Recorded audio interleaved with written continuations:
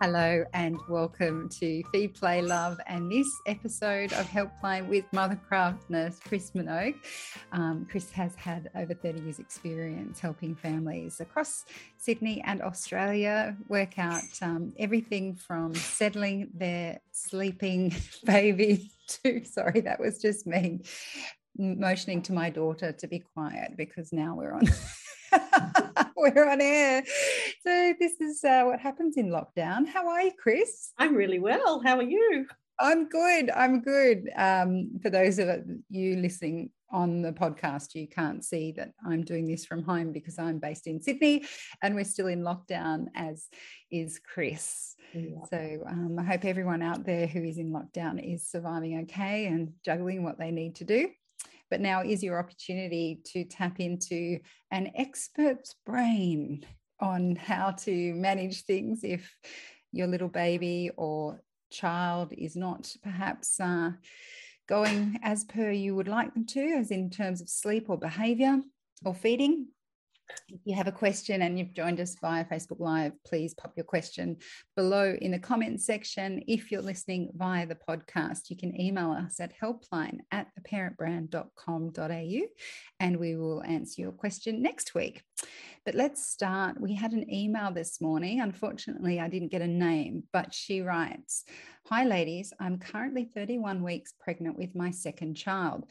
My previous birth and breastfeeding journey was rocky and painful to say the least." LOL. So she's laughing about it. That's good. But I'm mostly dreading breastfeeding. I feel your pain. I really struggled at the start. I had engorged breasts all the time. It was so incredibly painful. I did, however, manage to breastfeed Bub for 15 months. I eventually worked it out and I'm glad I stuck with it. How can I better prepare myself so I'm not feeling overwhelmed and losing sleep over it? I think that lots of people who have experienced a difficult first start, really go into their next pregnancy thinking it will be the same. But there's something that we all say when we work with feeding is no two babies are the same. So I think in your general area, I would contact the Australian Breastfeeding Association and maybe speak to one of the girls on the line there to give you a few pointers on what to expect a second time round. And I think the first thing you need to reassure yourself is that you fed her for 15 months and that skill will come back this time. And I think managing that initial engorgement that you get is probably the biggest thing here. So does the hospital that you're delivering at offer that service of a lactation team on the ward? Or maybe your community early childhood centre sister, they might have a breastfeeding clinic attached to it and maybe going to speak to someone there. So you've built a relationship with that person before this baby comes. And then getting on top of that engorgement really quickly, because your milk does come in quicker and faster on your second and subsequent babies. So you still have to manage that, but keep in the back of the mind that you fed that little one for 15 months, which was a great achievement, and that you can do that again. So I think connecting with someone that you can go back and see and chatting to them at about 36 weeks and getting your head in the space of feeding a new baby and how your body's going to react is really going to help you go through those early weeks. Now, Chris, I don't know if you can answer this, so please feel free to pass on it. But something that someone was talking to me about, I thought you may have some insight. Yeah. Do you know whether pregnant women can have any of the coronavirus vaccines? I just listened to a podcast not long ago, and I think they can. Yeah, I'm pretty sure they can have the corona vaccine at this stage. But I think the person to go to is either depending on what state they're in, into their New South Wales Health, for instance, and looking at that and speaking to your GP. They're all over it. So, but if I remember correctly, I'm fairly sure that they can have their corona vaccine. So either Pfizer or AstraZeneca, but obviously take your GP's advice. Yeah, on that absolutely. one. I just thought if I was pregnant right now, I think I'd be really worried about that because everyone's rushing to get the vaccine. And I think it was on the podcast, the Corona podcast, Norman Swan. Okay, that's one. Yeah, sounds like a good one to look into. But speaking to your GP or your obstetrician is the way to go. Yeah, and I'll look into it further. So keep Yeah. tuned to Feed, Play, Love, and I'll put something up about that. Yeah. We have a question from Mandy who says, my 2-year-old was really excited at the arrival of her baby brother, but now that he's 3 months old, the jealousy is really kicking in.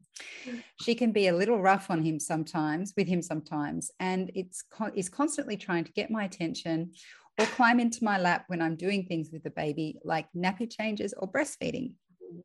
She has pulled him off my breast while feeding once as well.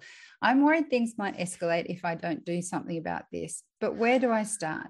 I've tried getting her involved with nappy changes, and I always give her an activity to do next to us while we feed, but it doesn't seem to be helping.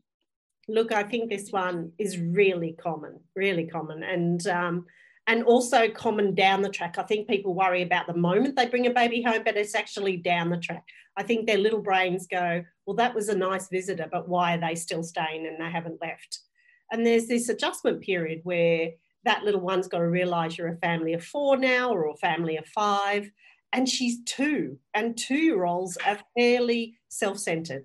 The world is about them and where they fit into it. But you are doing the right things. So you are setting up an activity for when you're feeding that baby. The good thing about 3-month-olds is the feeding is less, okay? And what I think you have to be just conscious of is that sometimes what we do is we feed our baby and then we hold the baby a lot, like calm it down, settle it down. And this little 2-year-old's just seeing lots of holding the baby more than even about the feeding. So giving that little one a safe space at the moment, so maybe a porta cot that's set up that they can play in, and giving your daughter some attention, but not going overboard. We don't want it to be this overboard thing. We want this to be a normal thing. So safe space is just for when you're out of the room. After a feed and the baby's down and he's bouncing about in his bouncer and you're playing with the little one for a little bit, then maybe get that little baby and place the baby in the play space. So if you're playing tea sets with your little one and she's making you a cup of tea, then maybe having the baby just in the space. Don't focus in on the baby, just have the baby in the space for short periods will help her see it as moving on to a family of 4 or 5. So not always just pushing that baby aside to give attention to her and then going overboard with the attention to her. It's a little bit about showing her that this is the new norm, because you're already doing the right thing by sitting down and distracting her or engaging her in a story while you're feeding. Remember, those feeds are going to get shorter, the distance is going to get longer, and before long you're through this phase. So go slowly. Put them in the space together, stay close if you're in the space together with them, using words like gentle hands and knowing that as she comes towards you, she might try and do something on that with that baby, but you engaging her to distract her out of it. And I'm sure this time will pass fairly quickly.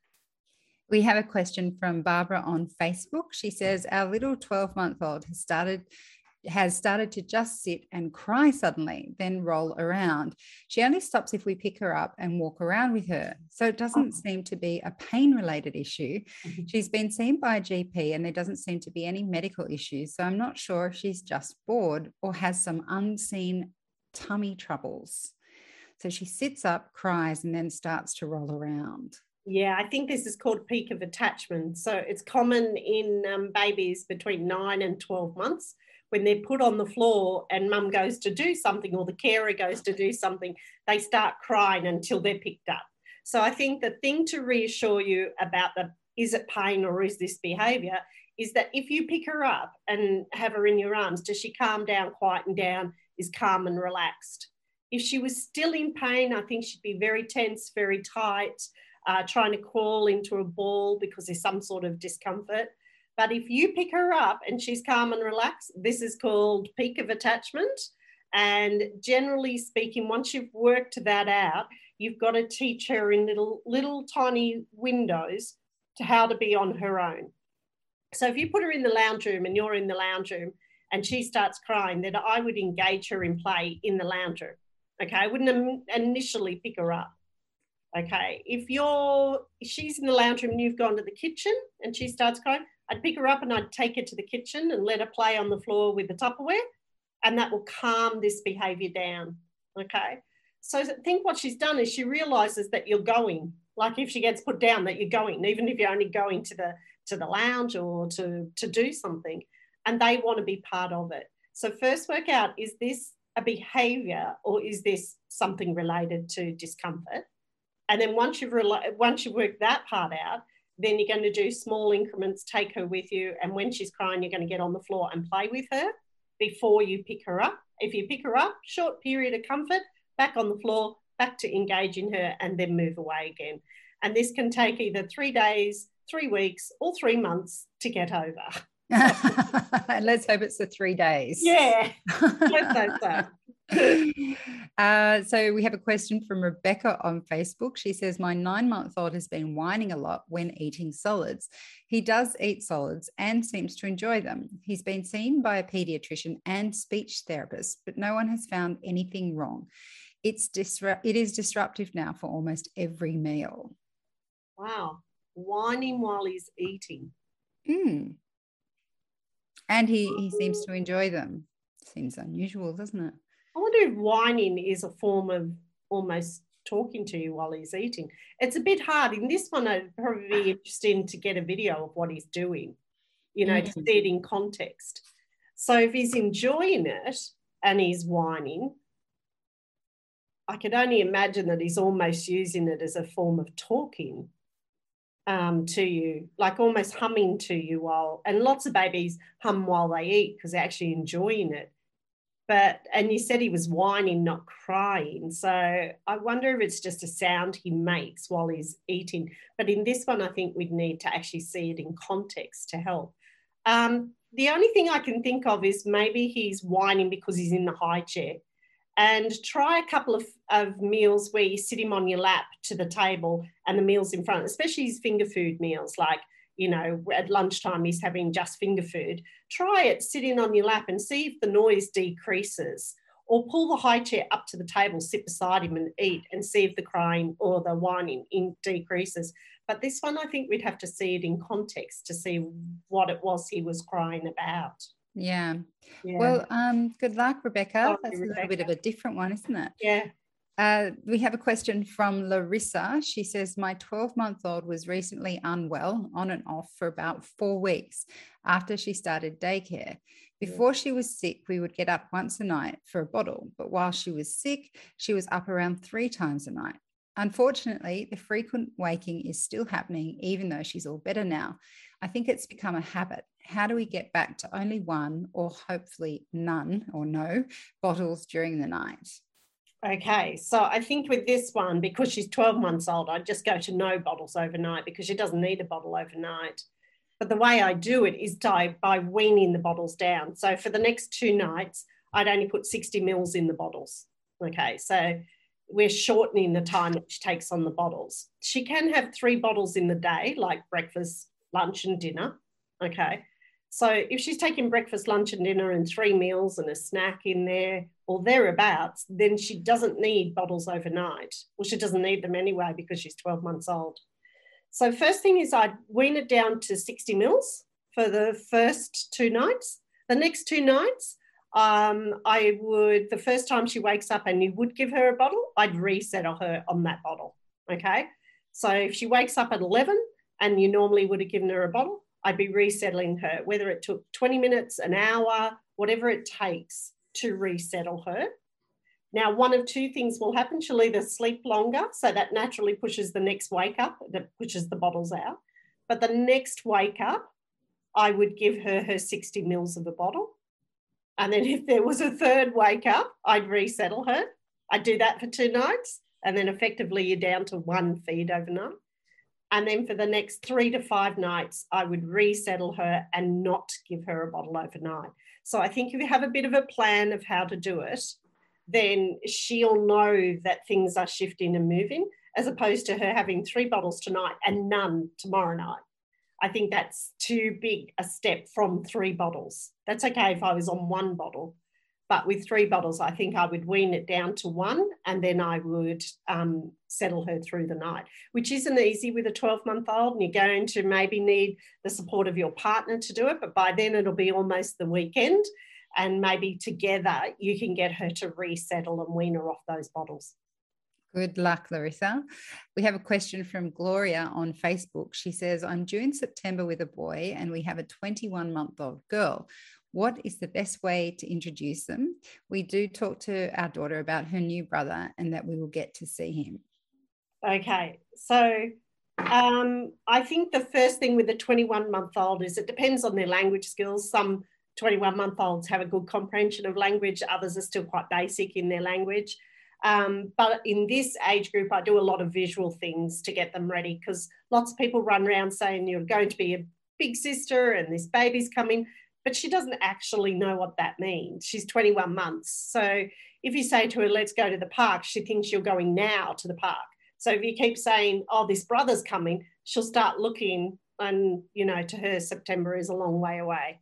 So let's do some visual things to help her out to understand. So prior, in that sort of 3 weeks before you're due, you might do things like change the car seats around if needed. You know, like her position in the car seat her position in the car might move, and you put the baby capsule or the baby car seat in, and then there's a visual.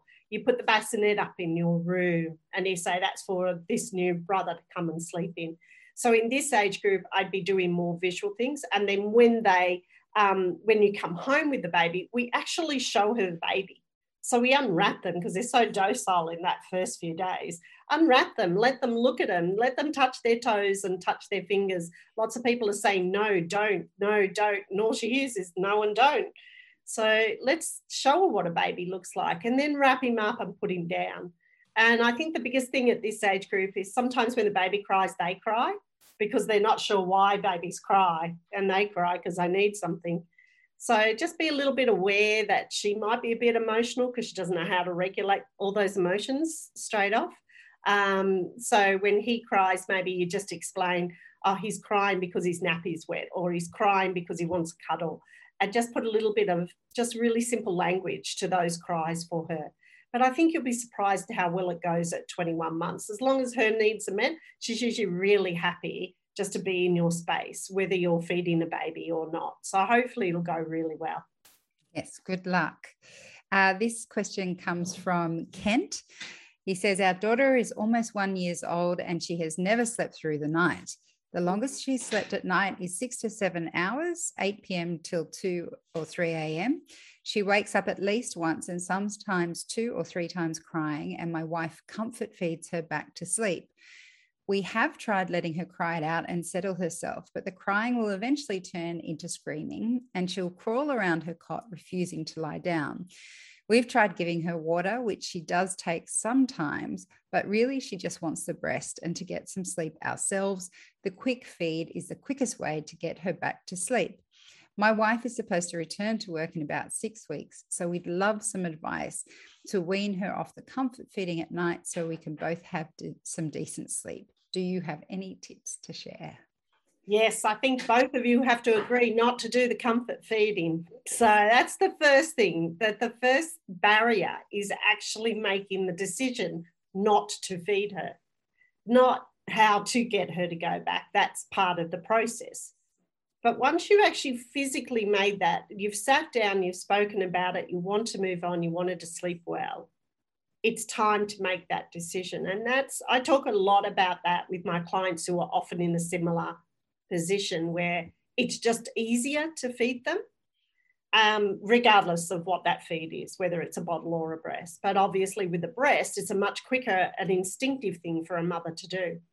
But once it's got to this point where it's, multiple times, I'm sure if she only fed once a night and slept till 6 a.m, this would not be an issue.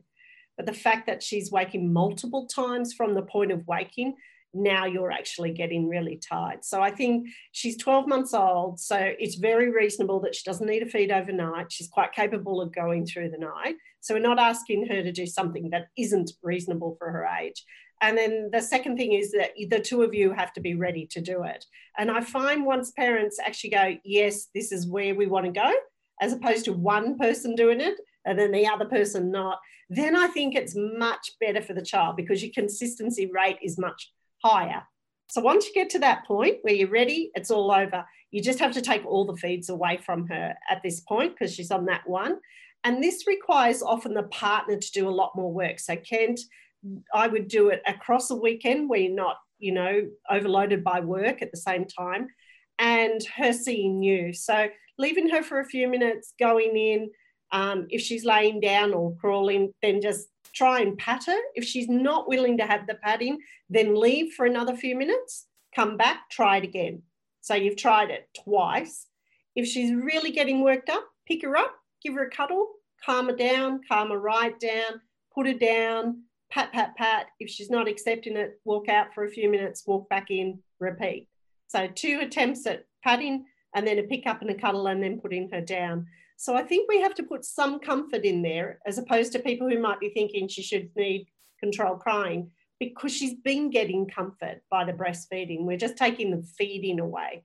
And then over time, you're going to maybe lengthen the time of her trying to self-settle and she'll be more accepting of the pat. So take a little bit of time, sit down, think about your time and your strategy, and then I'm sure it'll work perfectly for her. Our next question comes from Claire. She says, "Hi, Chris. I have a toilet training question. My daughter is now 2 years and 4 months, and we started daytime toilet training her at around 19 months because she showed all the signs of being ready. It has gone well with the wheeze. She proudly grabs her potty and announces that she needs to go. But she's not yet done a poo in the potty or the toilet. She just doesn't seem to understand that poos are also something we do on the loo, just like wheeze. She gives us no indication of needing to poo, except that I have found her sitting behind our couch to do them in her nappy a couple of times. I'm not sure if she's hiding or looking for privacy, and I have no idea how to get her to link poos with a toilet or potty like she has with wheeze. Any tips?" Look, I think you're doing well, and I think you need to sit back and just accept that you're doing well because she's 19 months and very few 19-month-olds, well, she's not, she's older than that now, but at 19 months is extremely rare to get a child to recognise that. So if we would normally toilet training at, say, 2.5, then we do give them almost another 6 months to get the poop in the right sequence. So I think this is just a time and patience more than anything. She's doing exactly what we would think she's doing. She's starting to do what we call sneaky poos. So she goes and finds a little quiet spot and she goes and does a poop. The good thing about watching that is now you know what her signs are. And in time, I think you'll be able to say, let's try for doing our poops in our potty. So I think the really difficult thing with this is that I think she's probably associated wheeze in the potty and still doesn't know what the pooping's all about. But it'll come in time. So I think you've got to give this a little bit longer. Watch her, because those sneaky poos will increase. So she'll start to go and hide or sit in the corner or go behind the curtains. And at that point, once you've got that going, I think then you can introduce the concept of the potty. Okay. So I think this one's time and patience. She's doing so well, but understanding to do a poop in the toilet is much harder than understanding to do a wee in the toilet. So this one I think is time and patience. Well, good luck with that, Claire. And I think we might have time for one or two more. This one's from Penny. She says, "Any advice for a toddler who absolutely hates having her hair washed? My daughter is 18 months old and for her whole life has absolutely hated getting her head wet. Whether it's a pool, bath or shower, she doesn't like having water on her face or hair. She's getting better with it at her swimming lessons. Our lovely teacher has spent a lot of time on this with her, but in the bath or shower, no way. This makes washing her hair a real drama, so much so that we only wash it when it's absolutely necessary. But at her age, that really needs to be at least once a week or so. Life is messy with kids this age, as I'm sure you know. Is there anything we can do to stop the crying and screaming every single time we wash her hair? It's become a two-person job with my partner holding and soothing her while I try to get the job done as quickly as possible. We use a little jug and carefully pour so it doesn't get on her face. Her thrashing around makes this very difficult. And we obviously use mild baby shampoo so it doesn't sting her eyes. Is there anything else we can do?" Well, I think you're doing well because some kids really struggle with this. And I think it's a sensory thing, like the feeling. the fact that she's making headway in the swimming is probably going to help this. The only thing I can think of that you may not have tried is, I think you're doing the right thing. Do it once a week, continue doing it once a week. I don't think you can get around that. But I would try and start making it a plaything in some other time, like getting a plastic doll with hair and actually letting her do it in play. So at this age, they do a lot of role playing and mimicking, and just sitting her on a chair outside and letting her really wet the doll and put it on and rub it in, and just let her practice it and then see if that helps her. The next thing I'd do from there is I'd sit in the bath with her and let her wash shore hair and see if that feeling and that play association could come together. So, and don't do it with shampoo or anything. Just let her run the water over and play with your hair. And then you run the water in the same way you've been doing with the jug and gently down that and just playing with her hair. So it's outside of that window where you would wash her hair. Okay, so I let her wash the doll's hair, but in yours, I'd be just mimicking the behaviour and the play to see if that increases her ability to accept you to wash her hair. But I would continue washing her hair once a week, mainly because of it, for the health reasons in doing it with a little one. But I'd be doing lots of role playing outside of it to see if we could get those two things to connect together. So it's a difficult one, that one. Yeah. We might finish with this one from Facebook from Areli, who says, I'm trying to introduce formula after breastfeeding exclusively. Yeah. My baby will be 1 on August 13, but he really doesn't eat much during the day. Yeah. He's allergic to cow's milk. That was my reason for breastfeeding. What can I do to make my child prefer solid foods and formula rather than my breast? He's also crying all the time when I put him down to do housework. Well, that sounds like fun. Not. Oh, this one is a tough one. I think the essence of this is you need to be really consistent with timing. So whether it's a breast or a bottle, it has to be in the timing of when he needs it. Because if he gets the solids and the bottle and then in between he might end up with a breastfeed, then it's confusing him. So I would make sure that if you were going to breastfeed him and he was due for a milk feed, he either gets the breastfeed or the bottle, depending on where she's at. Feeds come at the same time, and we don't breastfeed him outside those windows so that he gets consistency in the pattern. And I think once he gets consistency in the pattern, then the behaviour itself will settle down. Okay. So hopefully that makes sense in terms of just being really clear about what is a breastfeed and what is a bottle, and not muddling up the breastfeeder's comfort, and then he's not sure whether he's going to get a breastfeed, a bottle or a solids meal. So the consistency is the important thing in this one. Okay, well, good luck early. That is all we have time for today on Helpline with Chris Minogue. Chris, thank you so much for joining us and all of your answers. If you didn't get a chance to ask Chris your question, remember you can book a one-on-one session with her through Babyology's Parent School platform. There'll be links both in the notes of this episode and also if you're watching via Facebook in the comments below. And we will be back next week with another expert to answer your questions. We'll see you then. Bye, Chris. Bye. Feed, Play, Love is a Babyology podcast produced and presented by me, Siobhan Hunt. I'd love to hear from you, so if you'd like to get in touch, email me at feedplaylove@theparentbrand.com.au. See you next time.